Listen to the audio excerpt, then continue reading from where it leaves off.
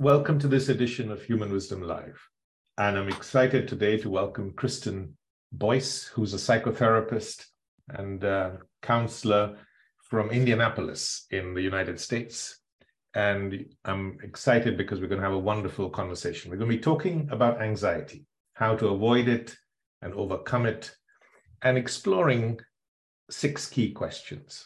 How common it is, what are the common causes, the effects of anxiety, how does it shape our lives, what are the root causes, and how can we respond with our wisdom? Thank you so much for having me. I'm delighted to be here today. So how common is anxiety, Kirsten, typically in what you come across in your practice? Most people have some form of anxiety. It's on a continuum, in my opinion. And really, we're seeing in terms of 18 to 24-year-olds, we're seeing about 79% of 18 to 24-year-olds, research is now showing, are struggling with some sort of anxiety or depression. I see more anxiety. It may appear like it looks like depression. It really is anxiety. There's a lot of fear of not feeling enough, not feeling good enough. In adults, we're looking at about 1 in 3. I mean, about 20 to 30%. Teens are 1 in 3 and adults are about 20 to 30% in general. I think that's low. Yes. I would put that up at 50%. Right. So it's a huge problem, isn't it? I mean, it's women, of course, are twice as affected as men. Maybe it's just constitutionally, it's the way we're made up. And what are the common causes in your view? What are the young people, for example? A lot, I think, well, there's many causes. If we look at root causes, we can go back to attachment in childhood. So I kind of take a little bit of a deeper approach. I'm looking at how was the bond between mother and child, or if there was an adoption, how was the bond with the adoptive, the biological, and then how was the attachment with the adoptive parents. We're also looking at any medical traumas that someone might have had, either in the birthing process or perhaps in young childhood, that can get trapped in the nervous system in the body. Also, anxiety obviously can be due to stress, family dynamics, certainly play a role, relationship stress, depending on circumstantial, if there's grief or loss or relationship discord, breakups. And in young people, we're seeing a lot of social media is creating what we call shame, not feeling good enough, which can lead to a lot of anxiety. So there's a lot of comparison that can create a sense of unworthiness, unlovability, and that really impacts how because our brains aren't fully developed until we're 25, and we're being exposed to media that we're really not able to fully metabolize as young adults and teens. Yes. So for young people, it's body image, what others think of them. They don't feel good enough. Maybe it's exams or the future. They don't know what to do in the future. And for adults, it's, the fear of death, perhaps, money, children, what's happening to my children, jobs. Recognition is a big one. Am I going to be recognized for what I do? And of course, it comes from our relationships. Let's pick up that thread of when you say our previous trauma and how it impacts our nervous system. And it just makes our whole system hypersensitive and hyperreactive to the world, doesn't it? So the same stimulus that for an ordinary person or a person who's not suffered trauma would not cause any impact. But for someone who's suffered trauma and not been able to process it, their reaction, they feel threatened much more easily, right? Yes. I think trauma, if we define it, is kind of a split from your authentic self. So in order to belong to the family system, in order to maintain that attachment, we somewhat sever parts of ourselves, and that can result as trauma. Now, trauma, we think of big T trauma, little t trauma. Big T trauma, we think of abuse, ongoing abuse, neglect, not getting our needs met. Little T trauma can be something, we think of also big T trauma, like natural disasters. We think of things that are major, right? When we think of trauma, we also have little T traumas, something someone said to us at school that stuck with us and became a belief system in our minds. And so our nervous system then is scanning for, I don't want to have any more pain. I don't want to feel any sense of grief, loss, hurt, abandonment, rejection, judgment. So we try to protect ourselves from feeling that pain or hurt again. Right. So we become almost hyper vigilant in that way. And that's what trauma does to us. It splits us off from our authentic self. Then we become almost protective, guarded in a way, which is meant to help us be adaptive. And then it can become maladaptive as an adult. As a child, it's very adaptive. Yes. So I think what you're saying is it's trying to protect us. Our anxiety is trying to, it's after all linked to thinking. I'm imagining that I'm going to be hurt. And that fear of that pain then makes me feel anxious. Right? That whole emotional reaction comes. So firstly, to recognize, if we explore the root cause of it, it's linked to our thinking, because if we distract ourselves, the fear goes away for a little while. But it's also a cry for security, isn't it? Cry for security, love, acceptance, being in a group, not being isolated, perhaps. And our mind assumes our fear comes from the outside. Okay? Each and every time. It may or may not be true, but it assumes the fear is caused by. What about parents? Do you think parents transmit anxiety to children? 100%. I think it travels, if you will, with you wherever you go. So if you become a parent, we think we're managing it, and really it lives in the nervous system. So our energy, we bring a certain energy. And not only we could bring our anxious energy, we can bring our anxious thoughts, our fears, our worries, our concerns, and we're trying to be helpful in protecting our children. We want so much to protect them from hurt, from something bad happening, from them experiencing pain, from them experiencing shame. So we work on trying to protect them from those things.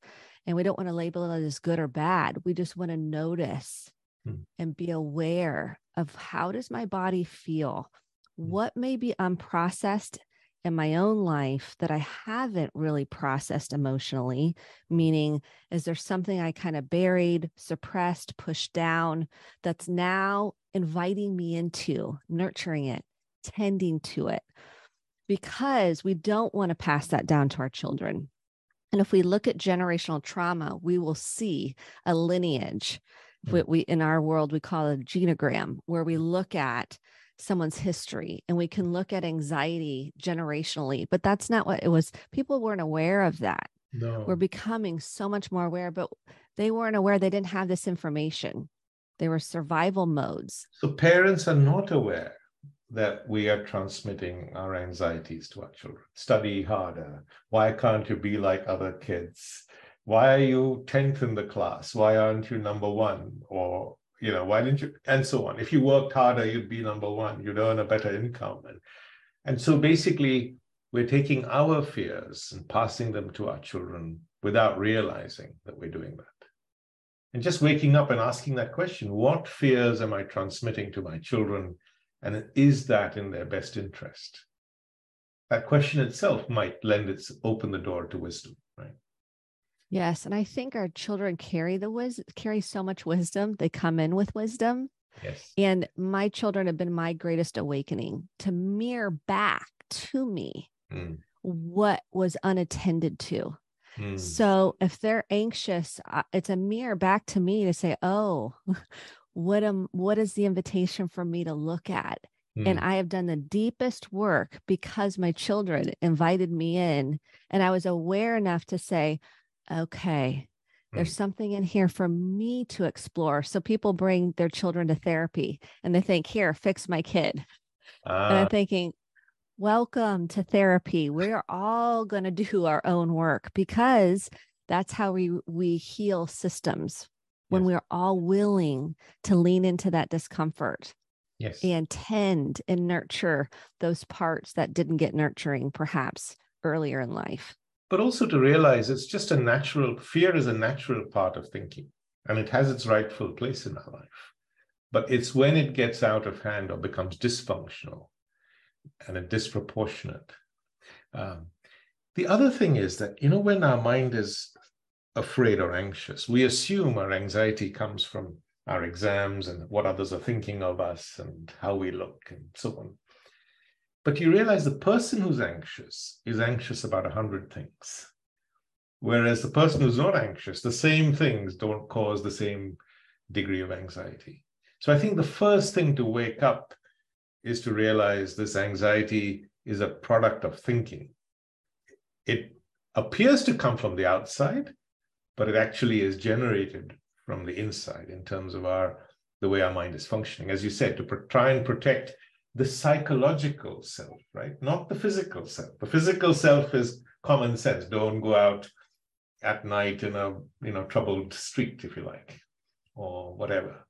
But the psychological threats, criticism, for example, they multiply and they're harder to deal with, aren't they? Yes, because it affects who we think we are. So it affects the I am. Like we think I am not smart enough.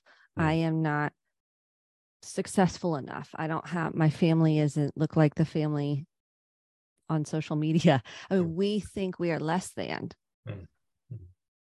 Yes. And so that I am belief is powerful. It affects the nervous system. It affects the emotional components, spiritual and psychological. It really makes a significant impact.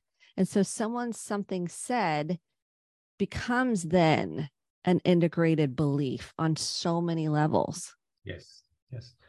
And we don't understand the nature of the I, see. So that's why this threat feels very real. And someone told me the other day quite nicely that the feeling of anxiety is real, but the threat that it's pointing to may not be real. I'm getting on a plane, it's going to crash. That may not be real, but the feeling is real. So you acknowledge the feeling, but just remind yourself that the threat may not be as real.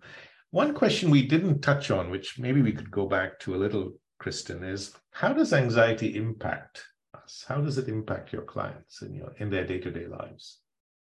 It impacts our thinking, our emotions. It impacts our day-to-day functioning, how we'll interact with people, how we feel about ourselves. It impacts how we show up in relationships, how we parent, how we show up at our jobs. Here's something I want to say about trauma that's really important. Trauma takes us out of the present moment. Because the invitation is to be in this moment, trauma takes us out of this moment and takes us either in the past or takes us into the future. Yes. And it's trying to protect us in some way from either not repeating the past or something bad happening in the future, or criticism, whatever that looks like. And so what we work on is how do we work through the trauma to be back into the present moment, which is the invitation. Yes. I used to be a surgeon, spine surgeon. So many of my patients came with backache. And actually, it was their anxiety that was causing their backache. I remember one patient, very interestingly, she came to me about 3 months. I tried everything to help her, and it hadn't worked. So I just said to her, okay, why don't we just take 3 months, come back in 3 months. She came back and said, I'm cured, my backache's gone. I said, what happened? She said, I got rid of my boyfriend. He was really stressing me out. So you can see how this can cause abdominal pain, chest pain, and so on. But in society as a whole, fear and anxiety then drives human behavior in ways that aren't helpful. Like the arms race is all about countries are afraid of each other. We spend $1.6 trillion on arms, and 1 billion people every day go hungry. Someone came from another planet, they'd look at us and say, we're crazy. Why are we so afraid of each other? Irrationally, do you see what I mean? Mm-hmm. Or if we've been hurt, we close our hearts to love. Do you see that in your clients at all? The So fear much. of... Yes. People, when they've been heartbroken in some way or feel rejected or abandoned, the fear of vulnerability and sharing their hearts unguarded, right, is scary to them because they don't want to go through the pain again. They don't want to go through the hurt. They don't want to go through the grief and loss. And so they will kind of cocoon themselves, so to speak. And then they feel really lonely because they don't have authentic connections, because they're trying to protect themselves, and the risk feels great to them. And if we've ever gone through a heartbreak, we all know that it's painful. It's painful and it hurts and it makes us feel like, oh, especially if you've been on the receiving end, what's wrong with me? Why wasn't I enough? Why wasn't I lovable? And so that is something that's so important to nurture and tend to, so it doesn't isolate you from authentic connection. So what we're saying is our pain conditions us to behave in a certain way that doesn't serve us in the future. To try to protect us. It's an interesting, we want to thank it for its service because it's trying to help us. It's trying to serve us in some way. And when we can go, thank you so much. And I'm okay. I can handle this. I'm enough. I got this. I can tolerate. So our window of tolerance to handle all the emotions, when we can get to a place where I can say, I can tolerate these emotions. I'm okay. I can handle it. That's the freedom that comes. Whatever happens, journey. I'll be okay. I'll manage. I'll be okay. And when we've been highly traumatized, we don't believe that. We're scared of that. We are in the nervous system, a great book by Dr. Basil van der Kolk, The Body Keeps the Score, outlines how it's trapped in our nervous system. And when we connect to the body, that's why the breath is so important. Then we can move it up and out instead of letting it drive us. We can tend to it. To also realize perhaps that our thoughts tend to exaggerate fears, so nobody loves me. I'll never find love again. I'll never get another job. My future is doomed, and so on. So just to realize and wake up that the mind has a tendency to exaggerate. And that perhaps helps you also respond with a little bit of wisdom. Come back to the center. As one 10-year-old child told me, your fear is just your imagination playing up. Okay. All right. But the other thing it does is it makes us prisoners of our circumstances, right? We're afraid of change. And that can trap us in unhealthy relationships, unhappy jobs, and so on. Do you see that in your clients? Yes, the fear keeps them wanting to keep what's kind of predictable, almost, even if it's not what they want or not necessarily the best option for them, but it's predictable. It feels safe. It feels certain.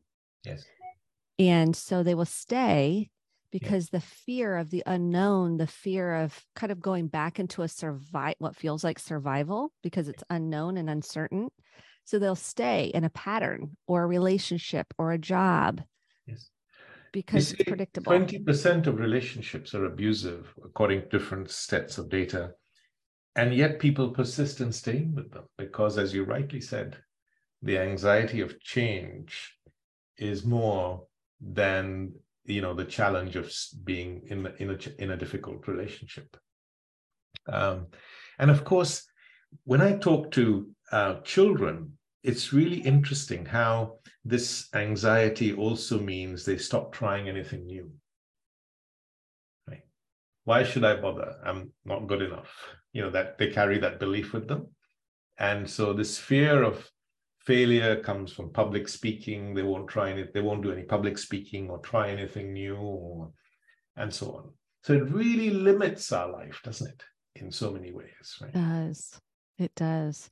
And when we can notice it, tend to it, that's the freedom. And I do see more anxiety in children than ever before. For sure. More anxiety in children, because they've been isolated for some time. And Pandemic, two, yes. they're more on devices than ever before, whether it's video games, mobile devices, computers. And so they're not having the human interaction and connection that is necessary for human development. Yes. We are not talking about that, but that does contribute to anxiety because we are wired neurobiologically to have interaction in person and face to face. I mean, we can do it on a computer screen, Yes. but there's nothing more powerful than in person. Yes. And maybe let's touch on social media and children and anxiety, because that's a really potent mix, because the mind's comparing all the time without our awareness. And now you've got a million things you can compare yourself to, and others are better in some way or the other. You feel less than. And then just starts creating that anxiety, that, oh, I'm hurt. I don't want to be hurt again, as you said. And so on. So it's a huge problem. And as you say, it's underrepresented, right? The stats say 1 in 3 young people suffer from anxiety, but I think, as you said, it probably is 50%. I think Newsweek called it the big epidemic, the new pandemic, if you like, Mm-hmm. In America.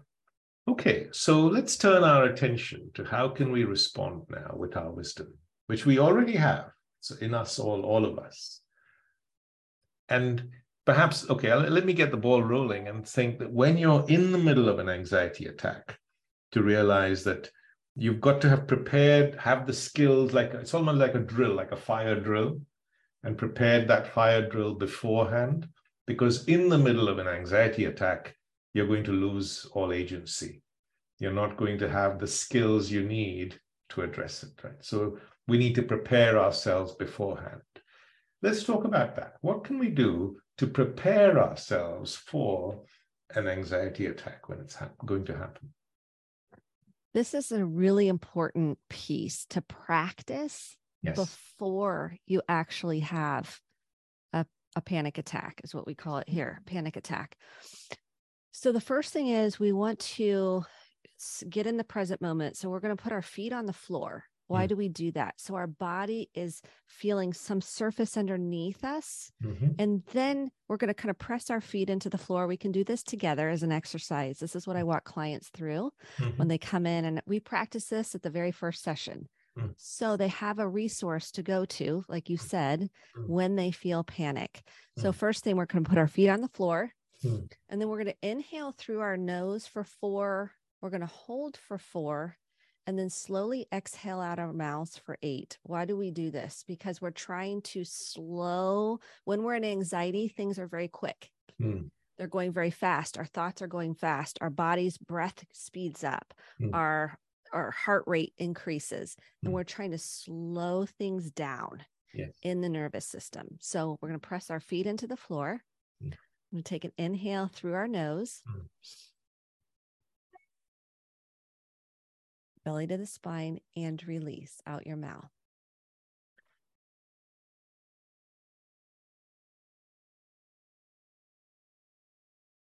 And it's that slow, smooth exhalation that's the key, right? Key, like you're cooling soup. Yes. Or you're cooling for kiddos. I say we're going to cool. You're going to smell the cookie and then cool the cookie. So smelling the cookie, or cool the cookie. Right. And the key here is practice. So what I have clients do is every hour, I have them set their handy dandy phones, their alarm on their phones, and they 5 to 6 breaths. So now we're reconditioning the body to learn when I feel anxious, when I feel scared, to slow things down. The second component I teach people to get them out of the brainstem, fight, flight, freeze, fawn, or flop. Fawning is people pleasing. flop is almost like a faint response, is what we do is we orient ourselves to the space that you're in. So what that means is I'm going to look around and I'm going to notice an object. I'm going to describe its shape, color, size, texture. And I'm going to focus on that until I can start feeling myself shifting. I'm old school where I learned how to drive on a manual car. So we shift gears. We're going from that brainstem, that fight, flight, freeze, fawn, or flop response into the prefrontal cortex that says, I'm okay. I can handle this.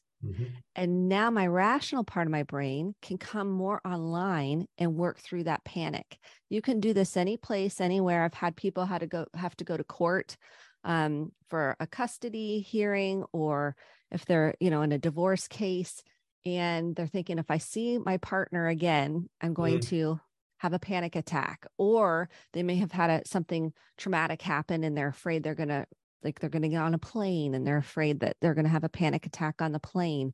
And once we practice this and the body has body memory, they can access it. Yes. That's why the practice of meditation, mindfulness, breath work, orienting to the here and now is so empowering. And you've got to do that regularly beforehand, right? It's like a fire. Regularly. Prepare yourself, for that moment, because when it happens, you're going to lose agency. Your brain's going to flip. This is Dr. Dan Siegel's brain model. I don't know let me see if I can see myself, but the brain flips. This is when you're in a panic attack. My prefrontal cortex has gone offline and I'm panicked. And what I work on with clients is how to get back online, get that prefrontal cortex back online.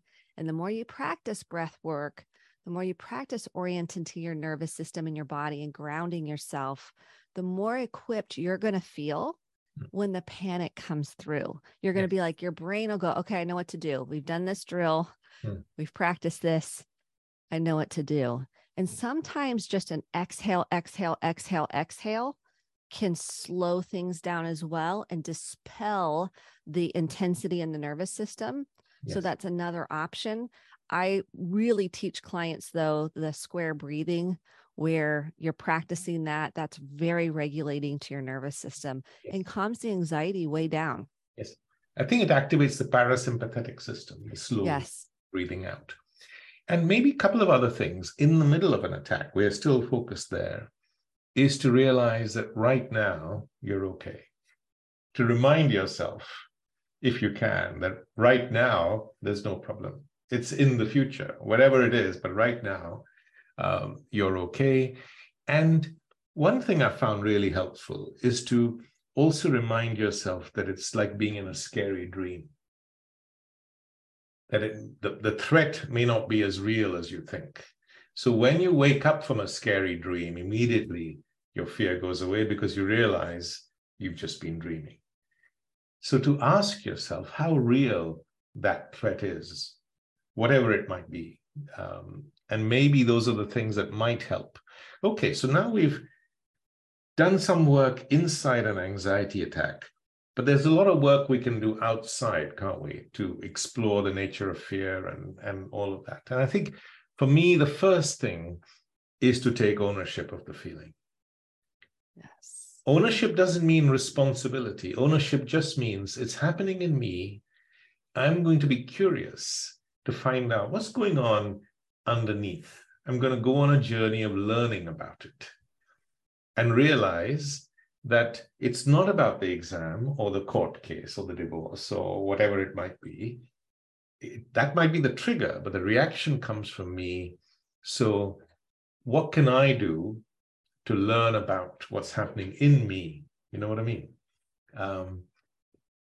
And you talked about exploring what's underneath the anxiety when we spoke. Do you want to speak on that, Kristen? Yes, I walk myself through this and clients. I practice this in my own life to hold a keen curiosity for myself of what do I feel? Because we weren't allowed to oftentimes, because our parents didn't have this information and culturally it wasn't perhaps even acceptable to connect to emotions. Emotions are navigational systems And emotions come and go, and they also live in the body. So I ask myself, what do I feel? And research has narrowed down, neuroscience, thank you, neuroscience, has narrowed down to 7 core emotions. So we can kind of have a cheat sheet when we ask ourselves, what do I feel? Here's the 7. We have fear, which is what we're talking about today. We have anger, which can also be a secondary protective emotion. Yes. Okay. We have disgust. People don't really like to talk about that one, but it's there. It's a core emotion. Sadness is another one that people want to move away from or numb because it feels painful. And when we can accept sadness, there's so much liberation there. Yes. Then we have joy, excitement, and sexual excitement. Those are the 7 core. And so when I'm feeling anxious, I ask myself, what am I feeling? Where do I feel it in my body? I take several deep breaths and I get curious about what's underneath the anxiety. If I think of anxiety as a secondary kind of emotion, right? It's not the core. It's hovering to invite us into deeper exploration. Yes. Thank you, anxiety, even though we don't like it. Yes. What's going on underneath? What is it trying to tell me? What can I learn about myself? Right? What can I learn about myself from this feeling, which we never ask ourselves? We're always trying to run away from it, aren't we? Yes, and extinguish it. Yes. So the first thing is not to run away. To be with. Curious. Be with. Yes. Let it be. And so once I'm with it, then it leads me down such a beautiful path of invitation and now I can find the healing I'm looking for. I can find the relief because I'm moving the anxiety up and out of my body instead of pushing it down and suppressing it or eating it or drinking it or whatever, or social media, getting on a device. There's so many ways that we move away from rather than lean into the discomfort. And we work on building up that window of tolerance to do that through the breathing, through mindfulness, through resources to feel like then I can do that. I can handle it, because a lot of people have a thought or a belief that I can't handle it. And we have more internal resources than we give ourselves credit for. Yes. I think the key is to be with. And I'm going to show you on the app, we've got a module called Looking Without Language. And essentially, it's about meeting a feeling without thinking. Meeting a feeling with the sensation of it. Not even to call it fear and anxiety. Just like you would meet a feeling of hunger without calling it hunger, for example, or a feeling of thirst. And here's the secret, because anxiety is kept alive by thinking. It's rooted in thinking. So if you can meet a feeling without thinking, it can dissolve. And how do you do that? Well, you begin with a tree or a bird flying across the sky. You just watch nature without really naming or just being with. And if you can practice this being with smaller sensations, when the big one comes, you can be with. And it can just dissolve, can't it? And what came up for me when you were sharing just being with is a visual of if you can be with all parts of yourself, you can then be with your children and their big emotions and their big fears. You can be with your partner. Yes. You can be with another person, because it doesn't dysregulate you. You're okay with just being with. Right. You don't have to intervene. You don't have to intervene. You don't have to fix, rescue, save. You just get to be, which is what we all are craving, to be seen, to be known, to be understood, to be loved. Yes. And that, if you can embody just being and accepting whatever's there, you can offer that to others. That's something really beautiful, because yes, half the population might suffer from anxiety, but the other half has to live with the first half. And so how does someone who isn't anxious maybe deal with someone who's going through an episode? And as you said, show up, be, and don't try to fix it, at least in the beginning. Just allow it to be. Show love, acceptance, compassion, and be. My daughter had a heartbreak she got broken up with. for the first time, and she was heartbroken. Mm. And I just said, just let it out. I just sat with her, and I didn't try to fix it. I just offered her love and compassion, and the watching her just be with it and letting it clear up and out. That's so beautiful of a process, because then she learns how to do that on her, like outside of being at our house. Yes. And the other beauty of that is if we can be with, say, a heartbreak or whatever trauma we've suffered, it doesn't leave a residue for the future. See, it completely flowers and completely dissipates. And if we've not accepted it, that's when it shows up in our dreams in the future, and and conditions our life and all of that. So this ability to be with, and particularly be with without thinking or without language, you can cultivate that by beginning with nature, with a tree. Just look at the sky. Allow that, to notice without, you don't need thinking to notice the beauty of a tree. You can look, see. You don't need thinking to notice anxiety you can be with. So it's not easy, by the way, is it, Kristen? But it's a skill we can all learn. Yes, it's a skill and a practice, because thoughts want to come up all the time, and we don't want to make them wrong or bad either. I think it's just allowing whatever comes through to come through. And speaking to the work you do, I think there's a spectrum. So if you're at the severe end of having a lot of trauma from your past and so on, then you do need some professional help, But if you're in the mild to moderate side of it, then maybe you can manage this yourself just by, going through all the things we've been talking about. I often talk to children and work with them and divide your anxieties into 3 buckets. The first bucket is, where things which are really rare, planes falling out of a sky, for example, or I'm going to die of cancer. You're 15. How do you know? And so on. So you can disregard those because that's just your brain playing tricks. Then there's another bucket where things are inevitable. Like, I'm going to die. So what's inevitable has to be accepted, right? Because if you don't accept, you're going to spend your life having half a life with this anxiety. I spoke to some 18-year-olds once and I said, what's your biggest fear? And I was surprised when they said it's death. I said, you're going to spend your whole life worrying about something, you're going to not live your life fully. So exams, of course, I've got to sit an exam. So that's inevitable. And then in the middle bucket are things that may happen. And then you can do something about it, like study harder for your exams or look for another job or whatever it might be. So that kind of rational approach narrows the things down to things I can do something about. It's in my zone of influence. What about acceptance, Kristen? How do you get your clients to that point? Because acceptance can dissolve anxiety, right? Yes, I like to call it radical acceptance.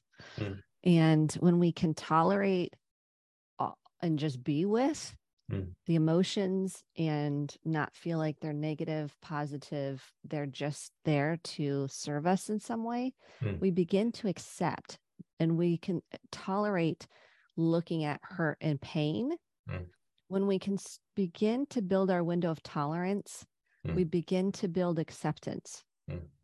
We begin to take radical ownership of our feelings, our thoughts, not over responsibility, where I'm owning things that aren't mine. I'm owning my own experience. Yes. Again, in my work with children, I say, suppose you're afraid of getting on a bicycle. What's the one thing you can do to end your fear completely? And it takes them a while, but eventually they'll come to accept that if you fall off your bicycle, you'll get back on again. So if you lose a job, you'll get another one. If somebody leaves you, you can find you'll love again, and so on. So to have that inner confidence that no matter what life throws at you, you will get through. And of course, millions of human beings have done that already. You already have that capacity. And once you have that, then so many of our fears melt away, because the what ifs, you say, yeah, okay, if it happens, I'll sort it. I'll deal with it at the time, That's the beautiful outcome of it. I can handle it. Yes, yes. Before we finish talking, do you want to speak a little bit about EMDR and exposure therapy? Because that's a particular niche in terms of dealing with severe anxiety. Yes, I'll give you a high-level overview. There's a trauma treatment called EMDR, eye movement. Here's the key with EMDR. Let me go into a little bit because this could take a while. EMDR, it really allows us to integrate the thoughts and feelings. Because it's one thing for me to say, I think something, but I feel differently. It integrates the thoughts and the feelings and allows the body sensations to be cleared out. Okay. We can't erase a memory. We're reprocessing something that we're afraid of. So for example, if someone's fear of flying, we're reprocessing, is there a connection somewhere along the line that created the fear of flying? Okay. How did it start? How did it begin? Now we're 40 years into research with EMDR. It was founded by Dr. Francine Shapiro, and the U.S. government here in the U.S. now endorses it as the trauma treatment modality to use. To work through phobias and fears. Exposure therapy is where you're going to actually maybe go to the airport. Then step 2 would be you're going to go down the, you're going to go on the walkway to the airplane. 3 would be you're getting on the airplane. So we're slowly exposing you to what you're afraid of. And that's called exposure therapy.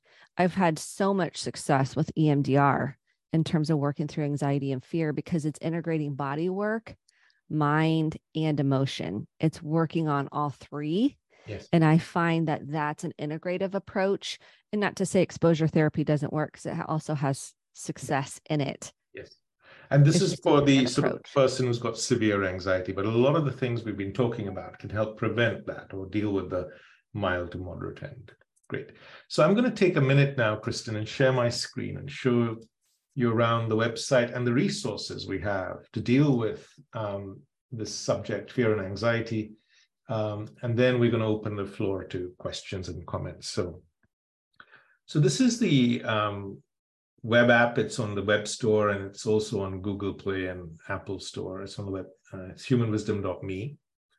This first section just explores the benefits of wisdom, and in how wisdom can help. There's a 1-minute video on how this inquiry can help with anxiety. And this is all free, by the way. The daily practice is free. And then we've personalized all the content, because we've got a lot of content, into different sections. And there's an entire section on stress and anxiety. So there's a 10-minute video on what you can do right now to get over anxiety, a more detailed module on fear and breathing exercises, and the reactive mind. Life stories where people have used this wisdom to deal with their anxiety, guided questions, short videos, podcasts, global events, and guided meditations. So plenty of content here for anyone who wants to explore this subject for themselves.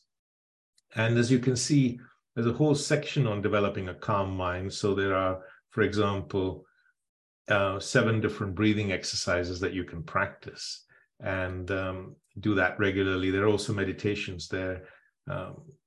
And this wisdom, of course, applies to stress and anxiety, but once you begin this journey of learning, it applies to every aspect of our life, whether it's our relationships or dealing with death or living with peace, and so on.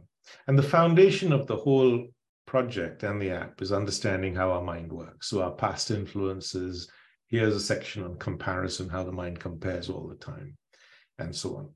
Okay, how can we help our children who may be going through anxiety, or how can we prepare them to avoid it and deal with it? Well, unfortunately, we can't avoid it for starters. I mean, that's just going to be probably some natural response. First thing starts with us. This is, and they're like, I'm like, yes.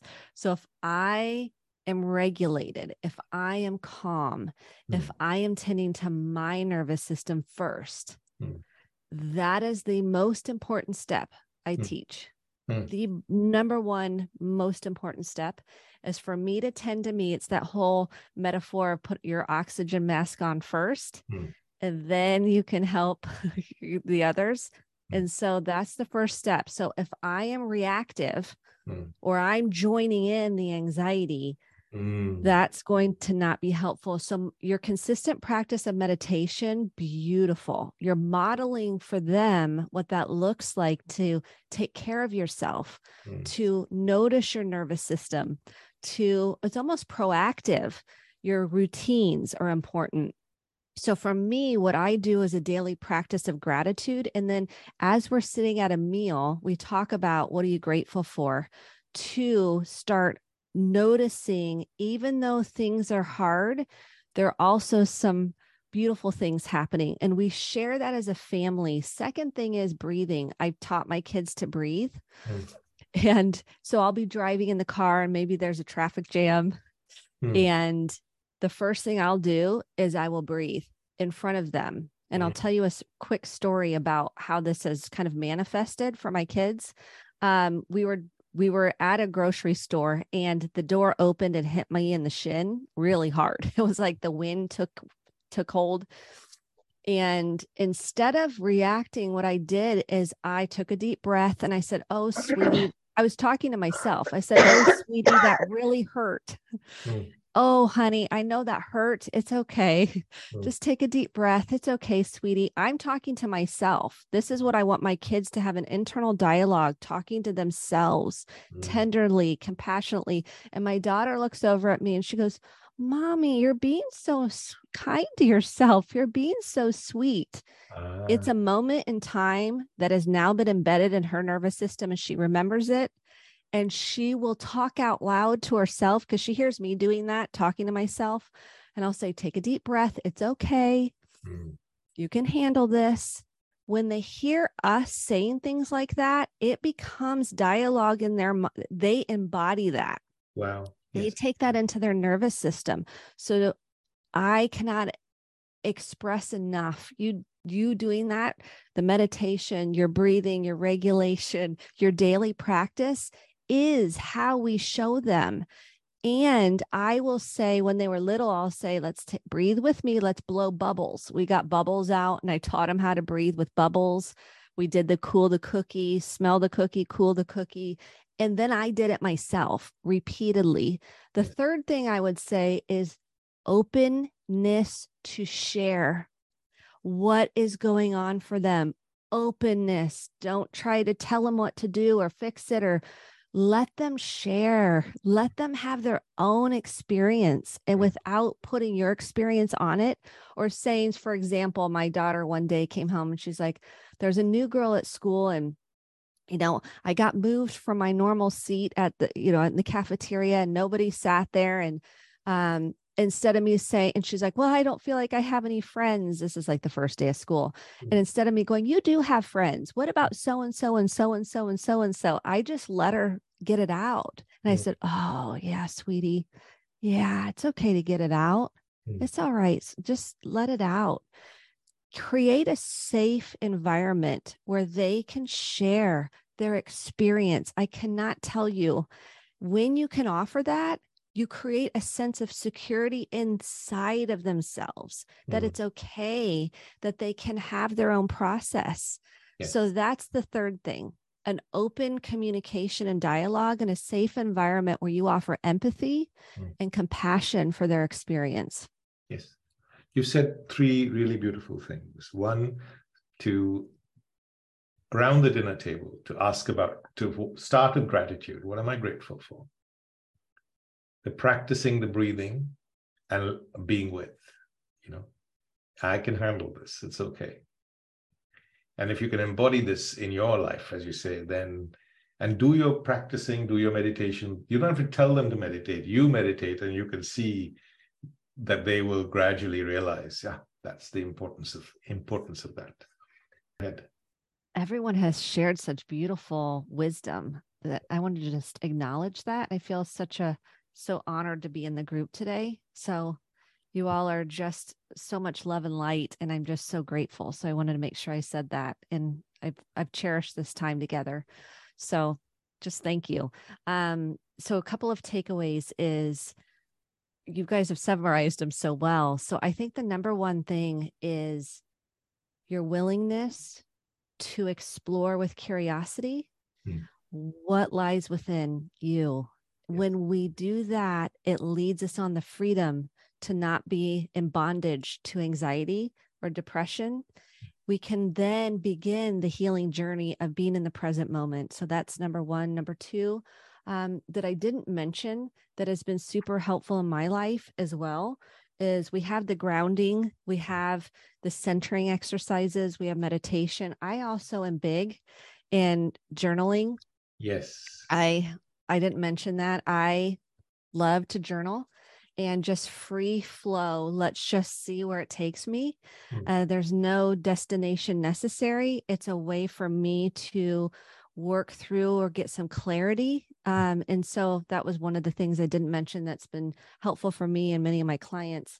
And I think the third thing is this idea, when you decide to tend to your anxiety, when you decide that I'm going to work on regulating myself, the beauty of that is you share it, it changes generations. I'm here for a purpose, and that's to help people find healing and change generations. I love working with systems, big, family systems, work systems, cultural systems.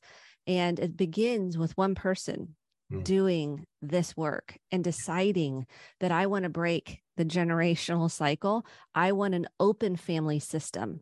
I want to, that we can talk about, share, accept, acknowledge, offer each other a safe place to do that. That's freedom to me. And that's what creates, healthy, I would say connective, authentic relationships. Yes, that's beautifully put. And if I had to summarize the key takeaways, and maybe one thing I didn't say, for me, it begins with taking ownership and realizing this anxiety is not because of the exam or the job interview. It's coming from my thinking. So the answer lies in there. And as you said, the curiosity begins my journey. Second, the drill, the pre-anxiety drill, all the things we talked about, really useful to practice. Learn the skill of meeting a feeling without language, of being with an emotion without a single reaction. Because escaping from our stress and anxiety to alcohol and drugs and all of that causes even more trouble. And lastly, we haven't talked about it, but there is a module on the app called The Nature of the I. Who am I? After all, if you ask yourself, who is anxious? I am. Who am I? What is the I? And that's another journey you could begin once you've got over your initial anxiety, because that's the river that goes to the ocean. And the ocean of peace is realizing the I is a creation of our thinking. It's not, it feels real, but once you see clearly that it's not real, the psychological self is a product of thinking. That's another way that all our sorrows can dissipate in that ocean of peace. But it's a journey, and it's not something you might begin by just being curious about anxiety. But if you carry on down that road of inquiry, it takes you to that sense of grace where the sense of self is seen clearly as being an illusion of thinking. And once that's seen, then you're completely free of anything else. This podcast comes to you from the Human Wisdom Project. To find out more, please visit our website, humanwisdom.me, or download the Human Wisdom app. It's free to download and browse. Thank you so much for listening. Goodbye.